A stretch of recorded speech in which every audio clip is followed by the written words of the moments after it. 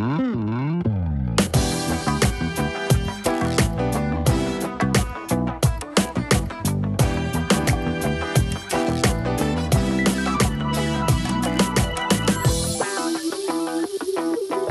welcome back to the Shift Control podcast. My name is Paul McAnallen. Thanks for joining me for this episode, which is a three-way conversation between myself, Luke Tyberski, who's an Australian who's in Belfast for the evening for, I guess, a premiere of his documentary on the ultimate triathlon, a 2,000 kilometres swim, cycle and run over 12 days. Along with Luke is Connor Devine. Connor is a client, a friend, an endurance athlete, a survivor of MS, and these guys have known each other for a few years. Connor has brought Luke and this wonderful documentary to Belfast tonight, 27th of September. If you don't get a chance to come along tonight or haven't seen it tonight, go to luketyberski.com, tyburski.com, and download it. It's an amazing story of one man's journey from the pits of depression to an incredible 25 kilometre swim right through the busiest shipping lane in the world, one of the busiest, the Straits of Gibraltar, a cycle, and then which is the equivalent of cycling from Mallonhead to Mizenhead and back again, and a run which is, I think, something stupid like 12 marathons over 6 days. So I really hope you enjoy this. I'm delighted that Luke has taken time for this hour-long episode. I would be in good company. He's already been on the Rich Roll and the Michael Gervais podcast, so I feel very honoured to have him in the same space as me. So I hope you enjoy it. With that, straight into the show. Okay, so I'm delighted to be welcoming today Luke Tyberski and Connor Devine. Luke, Australia, Connor, Cookstown. Yeah. Okay, so look, I'm more interested in your story for a minute because I know where he lives, all right? So you were 13 years out of Australia living in London. Whereabouts in Australia originally from? Well, I've not lived in London for 13 years. I've lived outside of Oz for 13 years, and I lived in America for about 4 years, Belgium 12 months, and then sort of the rest of the time has been in the UK and London. But I grew up in a little country town called Bathurst, just about 3.5 hours northwest of Sydney over the Blue Mountains. And I moved to Sydney when I was 16, so I left the family home still very young, but that was for football. And at 21 is when I left Australia. Okay, and so soccer, you played soccer. Okay, Connor, you have a background in sport as well, at a fairly high level. Yeah, well, probably played sport right up until my MS diagnosis at 28 years of age, so I would have been... My aspiration was to play centre midfield for Manchester United. Sort of one of my idols was Paul Scholes and Roy Keane and people like that. So didn't quite get that far, but I had some trials in England with Coventry City, and I suppose my whole youth was evolved around training and playing football and being a professional footballer. And probably I played semi-professional in Northern Ireland in the Irish League here up until 28 years of age. So, okay, which is probably the next best thing out of getting that big move to England, which I think Luke did get. What level did you play at in Australia? I played in the top level in Australia. Back when I was out there 13 years ago, it was a competition called the National Soccer League. And the reason I left Australia was because it was sort of wilting down into semi-professional, and there wasn't a strong foundations. So what they did, they said, right, we're going to scrap the top league for about 2.5 years. And we're going to get some investors, and we're going to create a small 8-league competition, which is now called the A-League, which has been flourishing, and there's a lot more teams out there. But I went 2.5 years without a top competition. I was playing in the top competition in the youth team and training with the first team at 19, 20 years of age. I thought, I'm at this stage of my career that if I want to progress, playing in like the state competition, like dropping down a level for 2.5 years is not going to help me. So then I looked sort of elsewhere and ended up going to America. Okay, so you're in Belfast. You're on a bit of a sort of a whistle-stop tour to promote your documentary on the ultimate triathlon. Before we get into that, I'm very interested in how you guys meet, because when we move closer into the story, we can see that you've got so much in common, but you come from entirely different countries and your entirely different backgrounds. Yeah, well, I think that might have been me that initiated the coming together. Basically, what happened was I was struggling with the MS between 2006 and 2011, and I was looking to find people who I felt could maybe help me in my recovery journey. And I think it was around about 2011 I might have seen some of Luke's stuff online where he was helping this chap with who had MS. I think he was training them at the time, and I think I probably reached out to Luke maybe via an email or something like that. And then we started sort of talking and sort of exchanging information and talking to each other. And then about 18 months ago, we agreed to meet up in London and have a chat. And it was a very easy meeting. And we're not great friends. It's something that we met in 2011. We met in 2014 or whatever. It's always very easy to be in this guy's company. He's very, very calm. He's the sort of person that I want to be around. And at that time in my life, I needed people to inspire, push, educate, encourage me to continue on with my own recovery in MS. And look, from afar, although we weren't in touch all the time, I was keeping an eye on what he was doing, his goals and all the stuff he was up to, in particular in recent times around his food, and that stuff that I was very, very inspired and helped me a lot in my own recovery. Okay, so just to try and join the dots here, right? I do a wee bit of work with this guy here, with Connor. I've known Connor for maybe a year or so, maybe a bit longer, and we've worked together on a few projects. And he had mentioned to me some time ago that he mentioned your name, Luke Taberski. He mentioned the fact that you had been on other podcasts talking about your story, which is quite a remarkable story, and I'm really keen to hear about that, Luke. And also this Ultimate Triathlon documentary that was coming out. So I did a bit of research into it beforehand, and sort of my expectation, and I just said before we went on air that my expectation was that it was kind of a gung-ho Aussie approach to life. Just kick the fucker down and drive on over the top of it. And I say that with reverence, okay, because I think that's maybe the worldview of the Aussies and some of the Antipodeans and maybe some of the international view. The Aussies have very driven. Interesting take. They win all the medals at the Olympics and all this sort of stuff. Right? Yeah.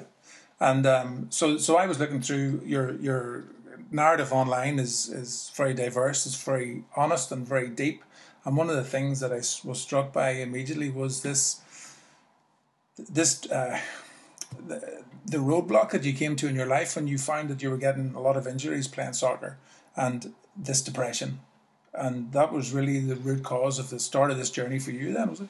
Yeah, quite literally. I suffered from I suffer from depression, and I was having some really bad times, but I didn't realise what it was. And I was getting all these injuries from football, and then quite literally one day, like after a 3-year period where I battled so many injuries, nothing really related, friends, family, girlfriend at the time were all saying, maybe your body's telling you something. And I just thought these bouts of feeling down and feeling like I'm struggling to get out the door or get out of bed at times, and I'm not going to lie, I thought about is it all worth it? I just thought it was because I was injured. I've been a professional athlete my entire life with a very, very straightforward professional way of thinking. If you want to get from A to B, you have to do everything in between. It has to be done, and you can't waver. I'm very professional in my thinking when it comes to that. And I just thought I was a bit down, a bit flat because I was injured. And then when I retired, hung the boots up, and I sort of was trying to find my way, it occurred to me, it says, well, there's got to be more to this. And I reached out and saw a therapist and told no one. She said, why are you here? And I said, I'm having all these weird feelings. I'm not really understanding it. I feel low. I have no energy. I feel like I'm putting on a brave face when I leave the front door. If I can get out the front door, because at times I couldn't. I was just like laying in bed going, right, Luke, get out the door, go 3, 2, 1. And I wouldn't move. So I'm talking to this therapist about all these emotions and feelings and occurrences that were happening. And she said, have you ever thought that you've got depression? And I'm like, I've never thought of that. And just before she actually said it, the penny dropped, and I was like, wow. Not that I needed a label, And not that I wanted one, but it put everything that I was going through into context. And she's like, yeah, you have clinical depression. And we spoke over the next few weeks and months about things. And it made me realise that, I don't need to label it, but it makes me understand what I was going through. And I suffered in silence for the next... And realising what I was going through for at least another 2.5, 3 years before I even mentioned it to a soul. Wow. Apart from, I saw this therapist for several months, and then said I need to go away and process this. But it was still about 2.5 years where I didn't tell a soul that what I was going through. I was normal, happy-go-lucky, energetic Luke, and then when I was going through a depressive bout, I was just enclosed and really, suffering quite badly and just trying to pull myself through it. Do you think that that reaction is a product of the environment in Australia or similar to here, where depression was something that was never really talked about all that much? It's kind of an uncool illness to have, even if you consider it an illness. Some people think it's not an illness, it's just you're not well, in inverted commas. Mm-hmm. Was that a difficulty for you? I think it was initially, I didn't understand it. And I didn't understand why I could have this or suffering from this, because, I'm a likeable guy. I like to think, and I'm very sort of open and out there on the table, on the surface. And I didn't understand it. But then I wasn't ready, because I didn't feel strong enough. And maybe that was because, there is a lot of stigma out there. People say, well, is there really? For a guy who's 33 right now, and in this world, I think there is. There's a lot of people breaking down barriers to say there doesn't need to be stigmas, and also the education. I've been said numerous times to my face by friends and family, you're the most least depressive guy that I know. I don't understand how you can have this. It's like, I don't understand either. It is what it is. And I'm learning along this journey of how to manage it and be able to move forward. And now with my profile growing, with everything that I'm doing, I see an opportunity here that I can help out that guy who was similar to me in the past. If I can help other people like that out by talking about it, educating people and showing them that it's okay to suffer from something like this, but you can still live your life, which is what I'm all about.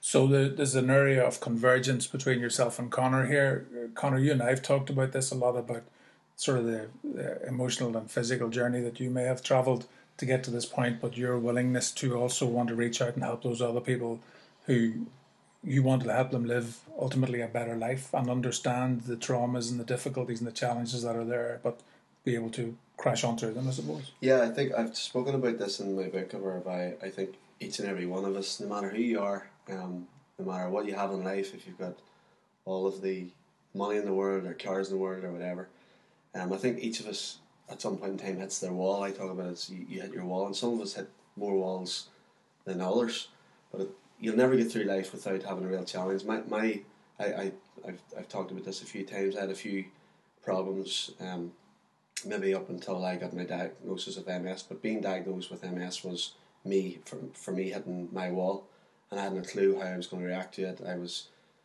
very debilitating in terms of the physical and the mental symptoms of that illness.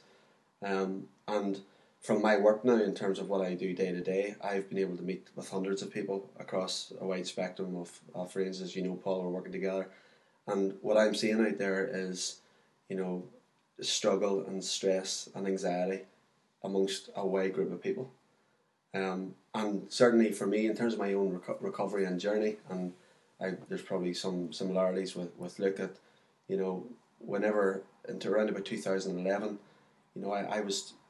I wanted to get back. Whenever I had to stop playing football and sport through my illness, I didn't do anything for 3 or 4 years, and I think my depression, my challenge at that time from a mental health perspective was, what am I going to do for exercise? That was really, really bugging me, the fact that I couldn't run, exercise, walking was a problem, and how I would ultimately deal with that. So certainly one of the good things to come out of this coming together today is that we both recognise it could be referred to as a way of self-medicating through exercise and goals and triathlon and running, or whatever you do to help your own mental health. I think there's similarities in both of our journeys, because I know the feeling that I had whenever I finished my first marathon in 2011 was incredible, and then the journey that I've been on over the last 4 or 5 years, resulting in maybe Ironman in Mallorca last year, has just been explosive.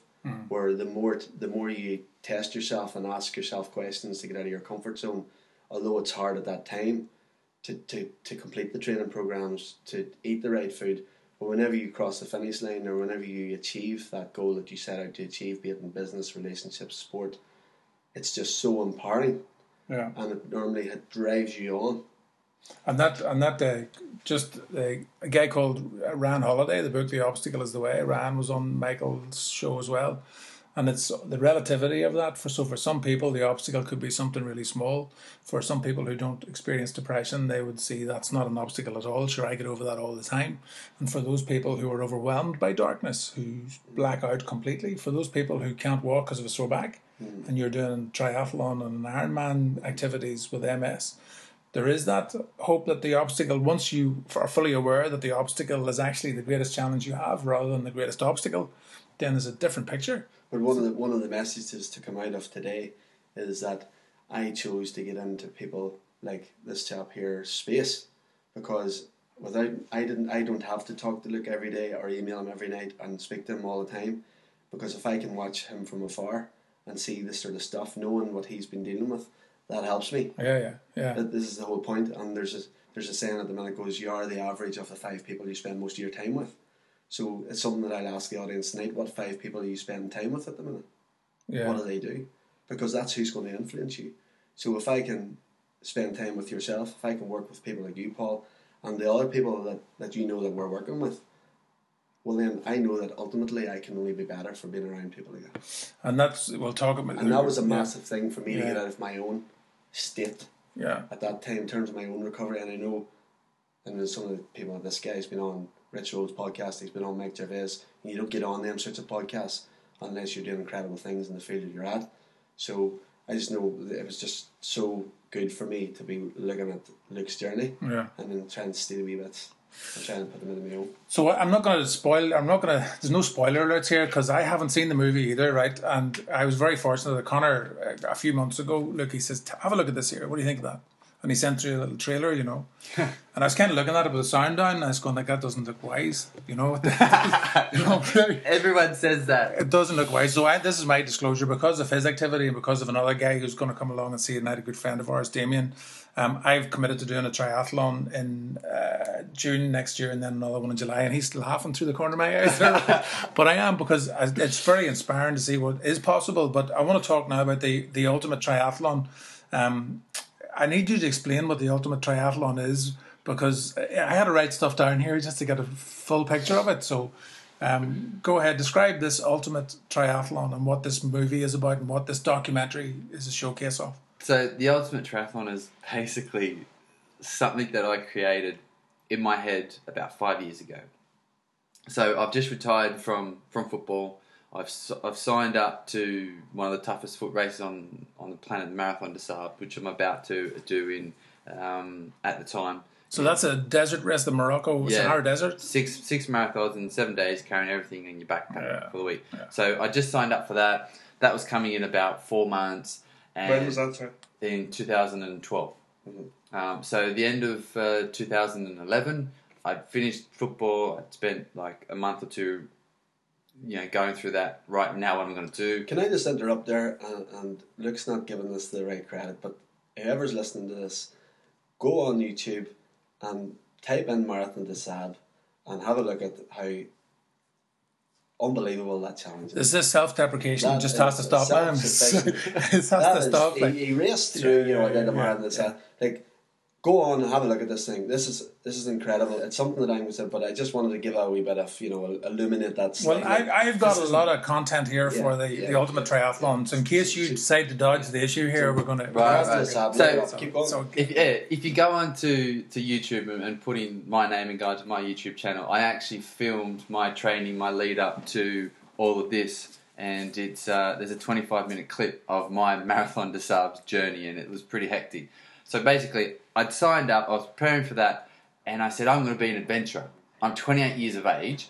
what am I going to do now that football's over? And I said, I'm going to travel around the world, do these big challenges, write books, talk about them, all the rest of it. And I said to myself, well, if I'm going to be an adventurer and I'm going to turn this into a career, I need to do something big to put me on the map. And I went, right, how do I figure out what I'm going to do? I have no experience in any endurance sports or any adventuring or whatever. I knew how to kick a football around, but my body kept breaking down. So I looked at a world map, stared at it, and just went, give me something. And the only thing I thought about was, I'm an adventurer. I want to do something adventurous. And after about, I don't know, I think this time frame changes every time I think about it, but I'm going to say 10, 15 minutes. I saw the Strait of Gibraltar between Morocco and Spain. And I went, I wonder if I can swim that. Now, in saying this, I'm Australian, but I don't have a swimming background. I grew up around the corner from a dairy farm, not on the coast. So I had no swimming background. I probably swam, the last length of a pool I swam was probably when I was 7 or 8 in school and made to do it at swimming carnival. I hadn't got a cycling background. I owned a mountain bike as a kid growing up. That was about it. And I'd only just started running. So I thought, wonder if I could swim between Africa and Spain. Maybe. And I looked, maybe if I cycled up the southeast coast of Spain, that would be a really cool way to see the countryside and see the Med and all this sort of stuff. I went, swim, cycle. Now what's it? Spanish-French border. What's the next country? Monaco. Maybe I could run that. Yeah, that looks a little bit shorter than the cycle leg, and the swim looks a little bit shorter. I went, Morocco, Monaco. There's a triathlon in that. And that's quite literally how the Ultimate Triathlon first came about. And then I spent 12 months figuring out if it was possible. So yes, you can swim the Gibraltar Strait. There's a company that does that. Tick. No matter if I could swim it, but people have done it, so it's doable. Cycle the southeast coast of a Spanish border of the coastline. And it was about 1,300 kilometres, or the length of Britain. And I went, well, people cycle John O'Groats to Land's End, so physically it's possible. And then I got to the run, and it was the equivalent of 14 marathons. And I went, I'm doing 7 in a week, or 6 in a week. Yeah, I can do 14. And then it was, how many days am I going to do this? I don't want to do it in 3 weeks because people will go, well, a lot of people could do that. So I did some equations in my head, total guesswork. Asked some of my triathlon friends in Australia who had just dabbled in Ironmans, and I said, what about doing this thing in 12 days? No, it can't be done. It's too short, no chance. And these are some of my best mates, and they're like, we know you're crazy, but I can't do it. Go away and come back with some figures. And I tried to tweak it, but the thing was, and I'm not going to lie, this is the exact reason why I stuck at 12 days. Because 2,000 kilometres in 14 days, or 2,000 kilometres in 13 days, doesn't roll off the tongue, in my opinion, as well as 2,000 kilometres in 12 days, and also the fact it was just shorter. So I went, no, I'm sticking with my original plan of 2,000 kilometres in 12 days from Morocco to Monaco. This is the Ultimate Triathlon, and that's how it came about. So I'm just going to jump in here to get rid of that self-deprecation shite that we just listened to there, right? So this is what this really is. It's 2,000 kilometres in 12 days. Swimming the equivalent of 400 laps of a 50-metre pool, except it's across the Straits of Gibraltar, right? So for some historical context, the Straits of Gibraltar used to be called the Pillars of Hercules, right? Yeah. So that gives you an indication of the mythology around that part of it. Forget about Britain. You're cycling this twice the length of Ireland, Malin Head to Mizzen Head, and then just go again. And then you're going to run 14 marathons in 7 days. Yeah. So the format was... That's crazy. Most people said, you get a nice swim that first day and have a rest and cycle the next day. And I'm like, no, I can't not cycle on the same day as I swim to make it in 12 days. It's just not going to happen. So day 1 was a swim and a cycle. So I had literally an hour and a half, an hour and 45 minutes by the time I finished the swim, got on the bike and cycled another 100 Ks. 4 big days of cycling, over 200 miles, over 330 Ks average for those 4 days, and then a double marathon a day for 7 days. That's the format of the Ultimate Triathlon. And once I put it in my mind that this is what I'm going to do, how my mind works, it switches and the cogs turn and go, okay, that's your new normal.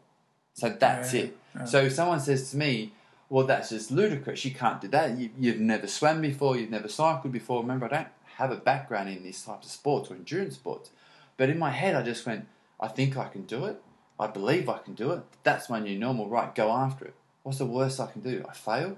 And to tell you what, in my football career, I failed that many times of not getting a contract, getting injured, or playing a bad game, or making a bad pass, or mistiming a header, if you want to go right down to small little failures that are still failures, that if I didn't swim across the Gibraltar Strait and I got rescued out by the boat, who cares? No one cares.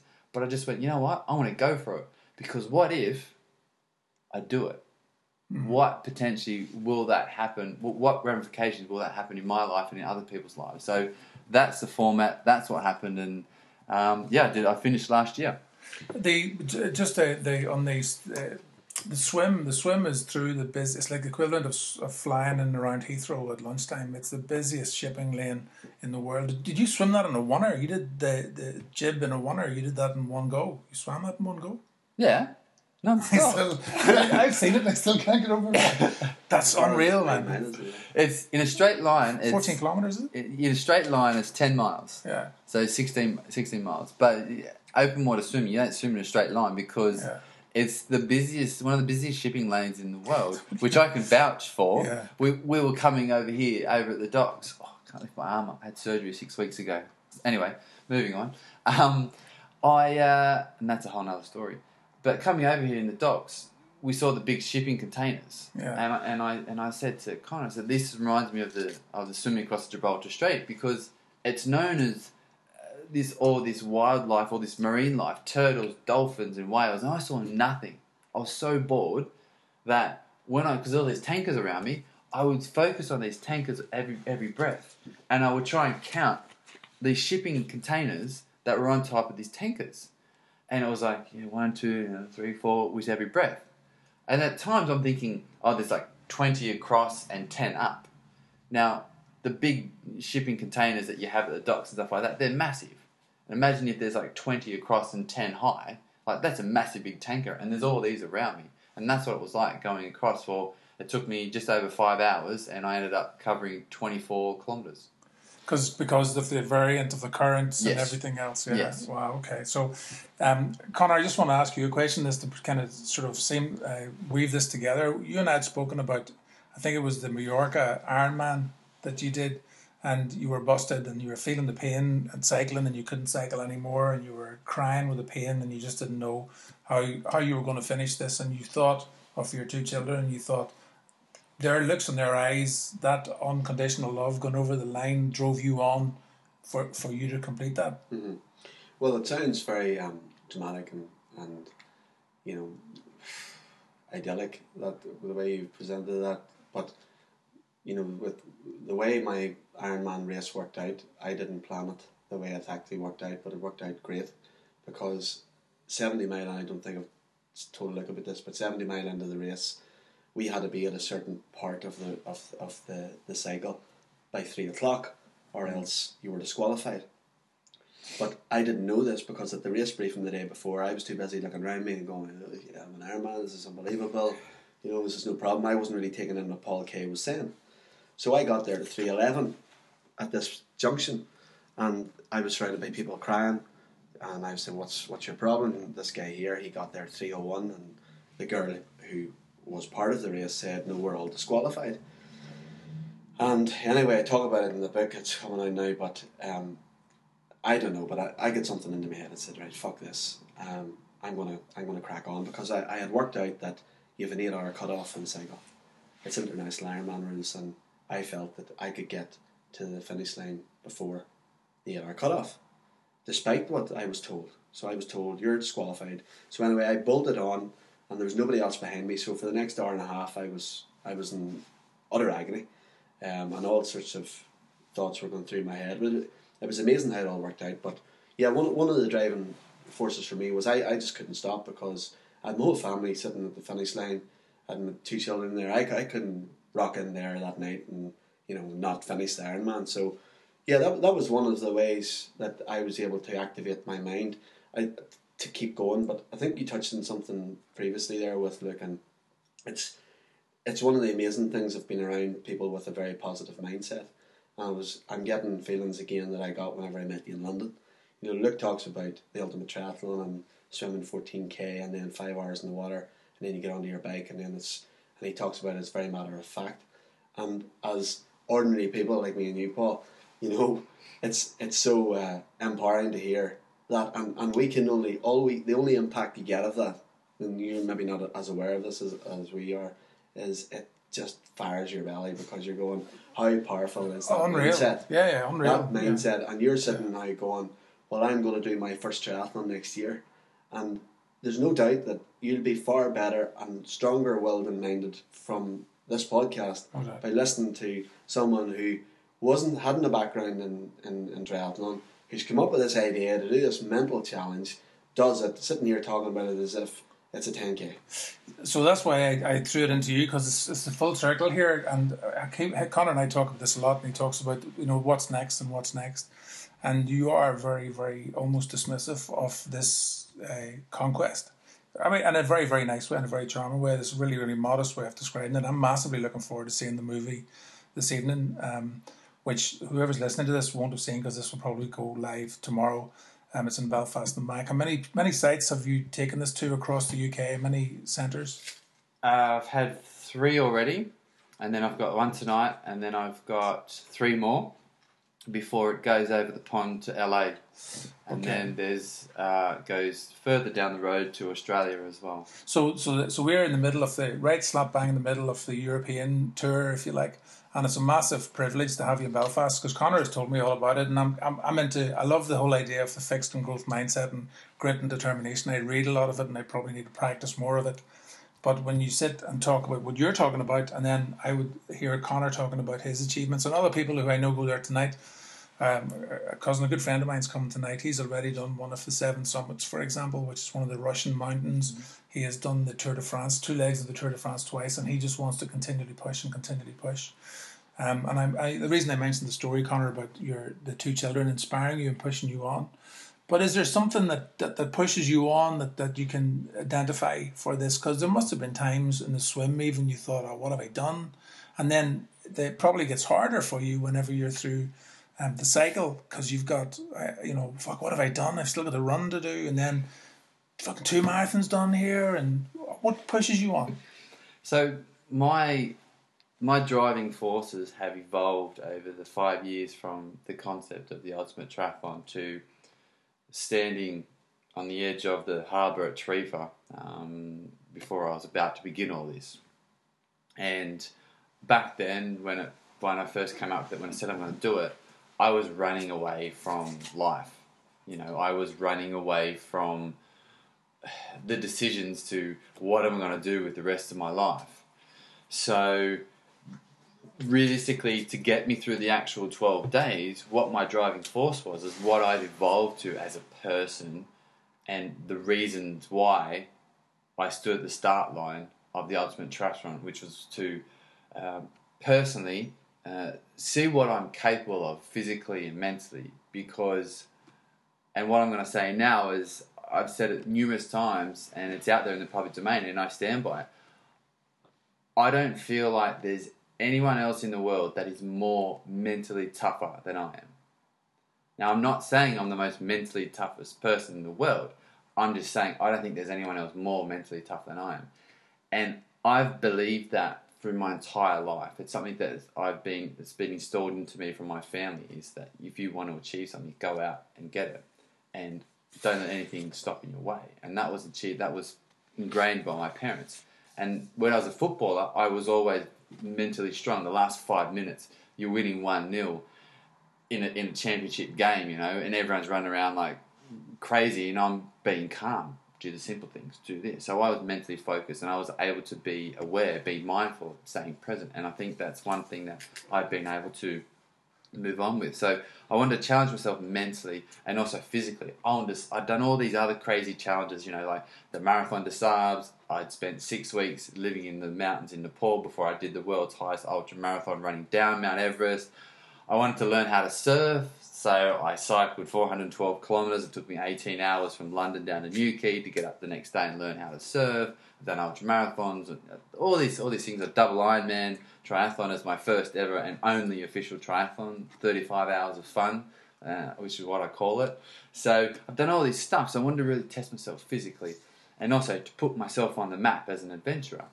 But that was just a little selfish side of things. That was personally why I was doing it. But that when I was deep in the trenches, at the end of day 3, when I was really struggling before I sort of lost coherency and really know where I was, which you'll see in the film tonight, what kept me going was the fact that the real reason I do what I do as an endurance adventurer, a motivational speaker, a real food cook, health and wellness coach is to inspire others to live their lives every single day and get out of their comfort zones.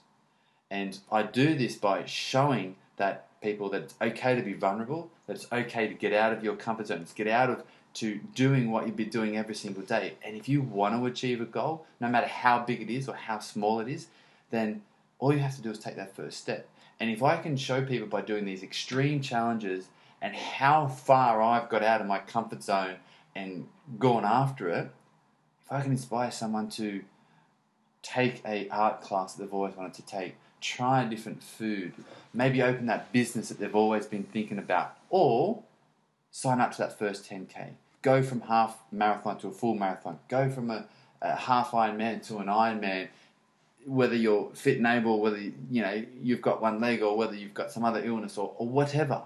If I can inspire people to get out of their comfort zones and dream big and go after what they want to do and live their life every single day as much as possible, then that's what fuels me when I'm struggling in the ultimate triathlon and I've got another 10 marathons to go to run and one leg doesn't work and whatever. But so just to keep that theme going there, we before we went on the air, I asked you guys to do a grit test. It's something included within Angela Duckworth's Grit the Power. I can't remember the name of the book. The book's over there, but there's a quote from the book that is just so appropriate, and I'd written it down because it kind of comes back into the theme of sprinting and running. It says, grit is passion and perseverance for very long-term goals. Grit is sticking with your future day in, day out. Not for a week, not just for a month, but for years. And really working hard to make that future a reality. Grit is living life like it's a marathon, not a sprint. Or an ultra marathon. or the ultimate triathlon. There you go. And where do you think this comes from? And where do you think the determination comes from? Is it something genetic? Do you think that you have your parents provided you some good foundation for this? To look at my parents and even my grandparents, then they showed a lot of grit and determination in their lives to get to where they were. So for me to say there's no genetic connection there, I can't say that. Based on first-hand experience, I can see my parents, both of them in very different ways, showed grit throughout their entire life, especially my mum, to put up with my dad to start with. But that's a whole other story.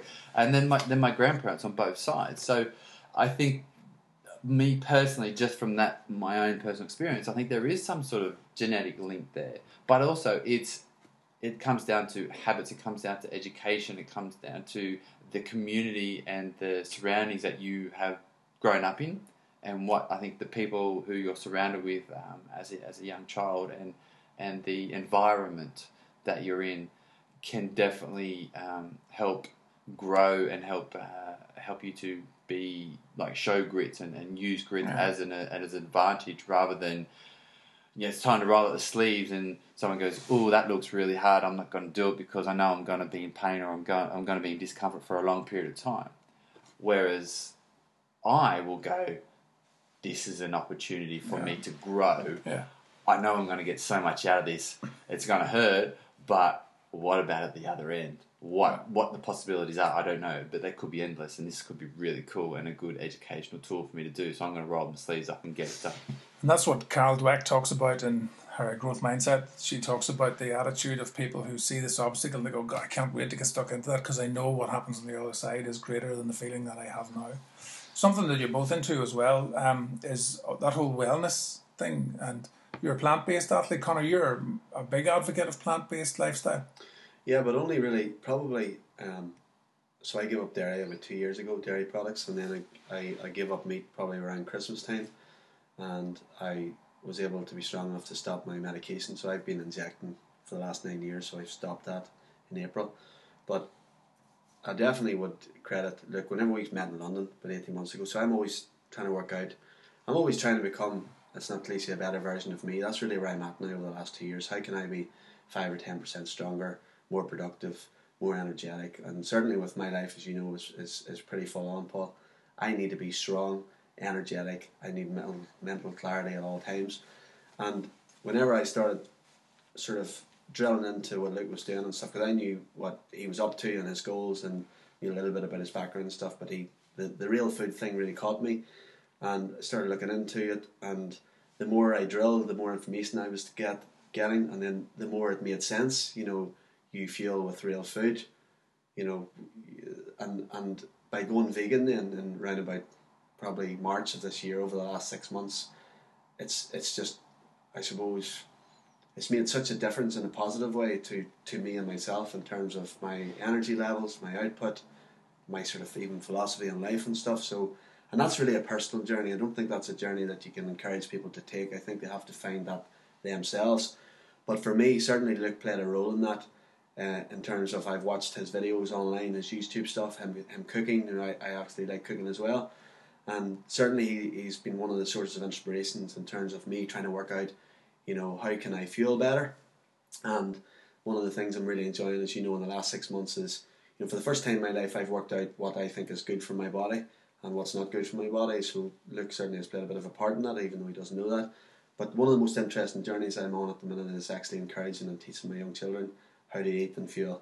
And it's fantastic. We don't have any meat or dairy in our house, and it's just brought a whole new sort of space to me in terms of where I have to get to on this food journey. Mm-hmm. And I have an awful lot to learn, but the little that I know already, I think has benefited me massively in the last 6 months in terms of my own food journey, and that's something I'm going to build upon.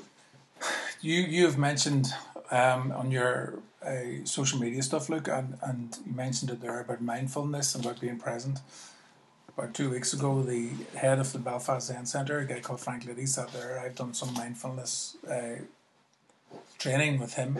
Still struggle with it, to do it every day, and it's all about practice and that. But it seems that society is all of a sudden starting to reveal or peel back these layers of stuff that have been with us for centuries, that we kind of realise are more beneficial today than perhaps they were back in the times of the Stoics and all that sort of stuff. Are you a practitioner? You practice mindfulness a lot then, I guess? Not as much as I would like. You know, I'm human as well. And I do so many variations of, I guess, what you call mindfulness that works for me. Because for me, being mindful is being able to be in the present moment, and also being mindful of what you have in your life, and also what you don't have, you know, and not yearn for that. So I do many different things. I use different apps. You know, Headspace is a good app. But do I do it every day? No. Some weeks I won't even do it once. But I like to think that most days I'll stop for some period of time and, you know, to put a label on it, practice mindfulness, where I am present. I'm thinking, or I might even just think about an emotion. See, my practice is very varied. I could go for a walk and just go, right, I live across the road from a park, a small park in London. I've got 20 minutes. I want to go for a walk. And I'll go over, and as soon as I walk in the park, it's like, you're in the park. What's in the park? And I might just look at the grass and go, the grass, like it looks quite green today, you know. Mm-hmm. All of a sudden, I'm connected. Yeah. I'm present. I'm there. I think about the grass, and then maybe a plane. I live not far from Heathrow. A plane will go over, and I'll be like, oh wow, I can hear the plane. And wow, like what else is there? All the trees, and I just walk aimlessly. And then most of the time, I'll come to somewhere after a period of time. And go, oh, okay, I'll go back now. Or as I touched on just a second ago, I'll think about an emotion. Like gratitude is an amazing one to think about. And I'll think about what am I grateful for? And I think there's so much in my life that I'm so grateful for. And I think about this. And I could spend 5, 10, 20, 30 minutes on it. And I feel that's that's part of a mindfulness practice where if I'm thinking about an emotion and just being present and really delving into my life based on that one emotion, I feel that's very productive for me as well. And then I can go through the whole headspace, journey with the apps and really get something big out of that as well. So and then other times I'll just lay on my back and close my eyes and listen to my breath and let my chest come up and down and pay attention to that.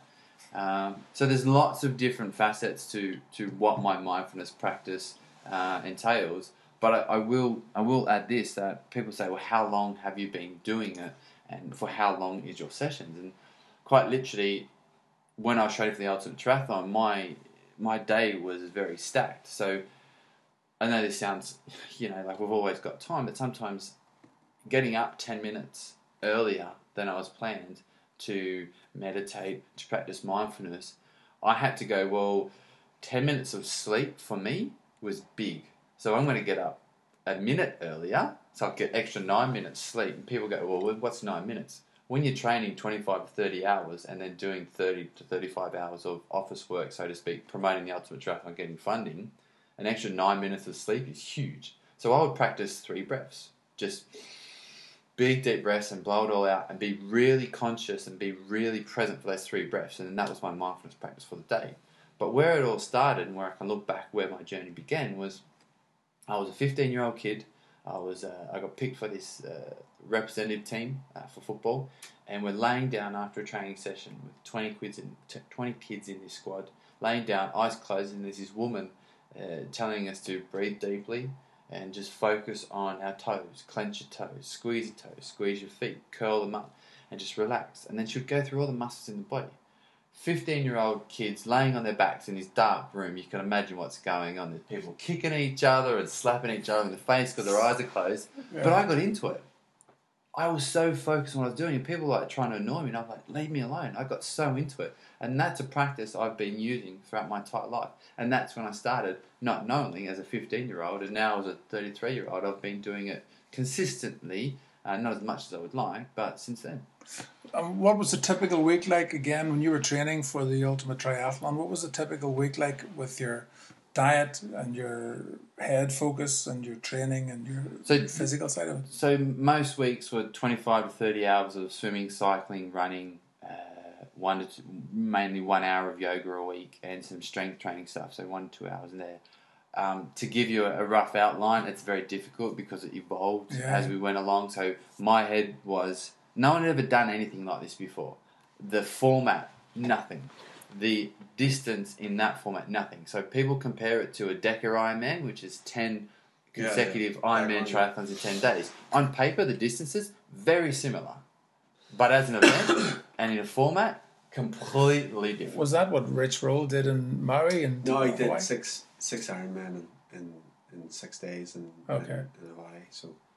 No, it's different, totally different. It's unreal, yeah. So the format that I did mine in is very, very different because I'm doing a 24 kilometre swim, and every day you're doing a 3.8 kilometre swim. So the training for that's very different. And I'm swimming in the ocean, and in Deca Ironman they're swimming in a pool or a lake or something like that. I'm cycling 200 to 230 miles. I think my biggest day in the Ultimate Triathlon was in a day. For consecutive days. So my body is moving in the same way for 18 hours a day, 16 hours a day, 15 hours a day. So I'm not getting any reprieve by the body moving different variations. So it's very, very different format. So to train for this, I had to come up with this idea that I need to cycle for long distances consecutively, and I need to run long distances consecutively. So my training could be focused for this week, I'm going to do more biking, next week I'm going to do more running. But in terms of hours-wise, it was very much 25 to 30 hours. Wow. I think there's a lot of good messages coming out of this sort of conversation, but one of the messages that I think is really strong is that, you've asked some questions, Paul, about, what drives you and why you're doing this and stuff. So he's told you that he's doing it to try and empower and inspire people, and whether he likes it or not, that's what he's doing. Whether I like it or not, that's what he's doing. And that was one of the driving forces for my recovery, which helped my recovery, because I knew I was starting to encourage people to start walking again, being more open-minded. Stuff that you're doing, Paul, it doesn't matter. It doesn't have to be cycling 1,000 miles. You're doing pretty inspiring stuff as well. And the whole point of this is, why are we all doing all of this, you know? And I think the nice thing about this conversation is that we are generally doing this sort of stuff to try and help others. Yeah. As Luke said 10 months ago, lock in. Yeah. So I thought that was fascinating, because I personally think everybody's capable of locking in, right? Because once you lock in, then you go and you do stuff, and that could be walking 100 yards up the road without a stick. It could be knitting a jumper. You know, I've talked about this a lot. It could be doing a triathlon. Who cares? The point is, how do you get to that lock-in state? Because really all you're talking about then is a mindset. No, that's exactly right, yeah. And you're talking about how can you improve your mindset to go after that business, to go after that girl, to go after that goal. Because ultimately, all that training is just the process. You're fixing the process. You bang. Sometimes we have to train 30 hours a week, and then what I think is helpful is, you keep saying and you keep talking about, but why is he doing this? Why are you doing this? So you're doing it for your own health, first and foremost. You need to be healthy and strong and continue on with your message and stuff. If you're not healthy, you can't do any of this stuff. And then it's very inspiring in terms of other people might, like me, might go, flipping hell, this is amazing. Now how can I do this? Yeah. I just think that's a very powerful thing to come out of, one of the things to come out of this podcast is that the stuff that Luke's not doing the ultimate triathlon for him. I've got to know him. He's really down to earth, very unassuming, good lad, no problem. He's doing it to actually help people. And so I just think that's really, really powerful. And I kind of see that now when you say it, because whenever I looked at it in its totality, I thought, like, Jesus Christ, that's lethal, you know. And everybody will see it for different things, but there is a very consistent message It's there. so unselfish, man. Yeah, it is. It's not glamorous. Yeah. And I've done a little bit of endurance. It's not glamorous at all. To be in the fucking sea Yeah. more than half an hour, right? To be in that stretch of water for 5 hours, it ain't glamorous. It's not glamorous 150 mile into a cycle in the roaring heat. It's not glamorous running one marathon, never mind 2 back-to-back for 5 or 6 days. There's none of this stuff's glamorous, right? But you know what? It's all about hard work. No matter what where you want to get to in life, you have to work hard. And what Luke's been able to demonstrate, hopefully what some of the stuff I've been able to demonstrate, what you've been able to demonstrate by now running your own podcast show, is if you work hard, you get your rewards. And then you can start influencing people to be productive themselves. And I think that's amazing. It's very powerful. It is, man. It is, and I get that. Like, there's no question. You can't disguise that. The power is unreal from it, and I'm really looking forward to tonight to see the show. I'm looking forward actually to see the response of different people in the audience looking at it tonight, because I've had a snapshot in it. Some of them have had less of a snapshot, but we're expecting about 100 odd people to come to a very look, this I knew that I was just waiting for the film to come out, and I just wasn't prepared to not get him to Belfast. And you've helped me with organise this. Like, we just reached out to some people. We had 120 people in the room in a flash. You know, we're not an events organising company.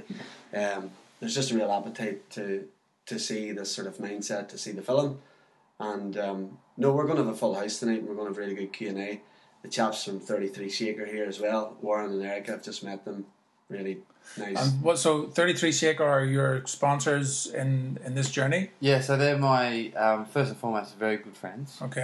But I got introduced to Warren, one of the co-founders of the company, several years ago by a mutual friend, and I tried out some of their products for about 12 months, and the Ultimate Triathlon was coming up, and they said, let's do some work together. And they have 2 products, 33 Shake, which is 33 superfood ingredients in a little sachet. Looks like a bag of dirt, but tastes really good, and it's nutrient dense, so it's good stuff. And then a Chia Energy Gel, which is 4 ingredients based around chia seeds, and it's all dry. So the best thing about them is they've got an expiry date for like a couple of months. That's a good thing because it's real food. And so I use, in terms of nutrition products, only their stuff. That's all I use, and the rest of the stuff is real food. So that's my diet, real food. I'm not totally plant-based. I do eat some meat, and I do eat. I don't really eat any dairy, very rarely. But I listen to my body. You know, like I could eat vegan for like a month, and it wouldn't bother me. But then I just feel like, I'd really like a nice steak. And one of the reasons why I ate a lot less meat, and especially being in London, is to get good quality stuff from a local butcher, from a small farm, things like that. It costs very expensive. But also, I didn't need it. I didn't have any urge, but maybe once a month or every 6 weeks, like, oh, I really feel like, you know, this or that, whatever. And I'll have a piece of meat, and I'm fine with that. I don't eat it all the time, but I just like vegetables. You know, I like plants, as simple as that. So I fuel primarily on that, and I eat quite a lot of high-fat foods. If avocados cease to exist, I think I would cry until they came back, because I eat so many avocados, it's not funny. But yeah, so I work with 33 Shake. I'm one of their ambassadors, alongside Chrissy Wellington, who, if you don't know her, look her up. She's was a phenomenal athlete and won the Ironman championships in Kona multiple times. She's a proper legend, man. Yeah. I've read her book. Yeah, so her and I are the two ambassadors for 33 Shake, and that's the only sports nutrition product that I'll use. And basically, I make my own energy products and just eat real food as I train and do these different challenges. Good man. Just for people listening, the website is 33shake.com, and it's got a lot of information on their products and about themselves, about Chrissy Wellington, MBE, and a few other things. So definitely worth checking out. I think, been involved in sports marketing myself, I think there's no point in organisations supporting athletes or adventurers like Luke or Connor if you don't give them support in return. So I would ask every one of you to get onto the website and buy one of the products and see what the crack is yourselves. Because if I think you're listening this long and that we're now just under 55 minutes, you're interested in the content of what these guys have been up to, which has been a really, really interesting chat. Guys, I'm going to probably bring it to a close now, just in conscious of time. We're sat here, it's about 2:30 on Tuesday the 27th, and we're going to go to the MAC, which is the Metropolitan Arts Centre in Belfast, later on tonight. And we're going to sit down and we're going to get 90 minutes entertainment in this documentary question and answer session, which I think you might have answered a load of questions here already, which is deadly. And I feel in really, really gilded company with Rich Roll and Michael Gervais, having done a podcast with this man. So can't believe the second and third best podcasters are right up there alongside me, which is great. So I'm going to say thank you very much, man, because a real pleasure to meet you. I'm really, really looking forward to this show tonight. What are your contact details? So again, people who are listening can go to your social media stuff. Where do you want to direct them to? Yeah, if you go to my initial website, luketaberski.com, everything's housed through there. Or if you want to check out The Ultimate Triathlon, you can go to theultimatetriathlon.co, and there's all the information about that. If you want to check out the film, if you can't make a screening, you can go to my website or The Ultimate Triathlon, and you can buy that online now. Or there's still a few more screenings around the world and the UK and LA, so you can go and check that out.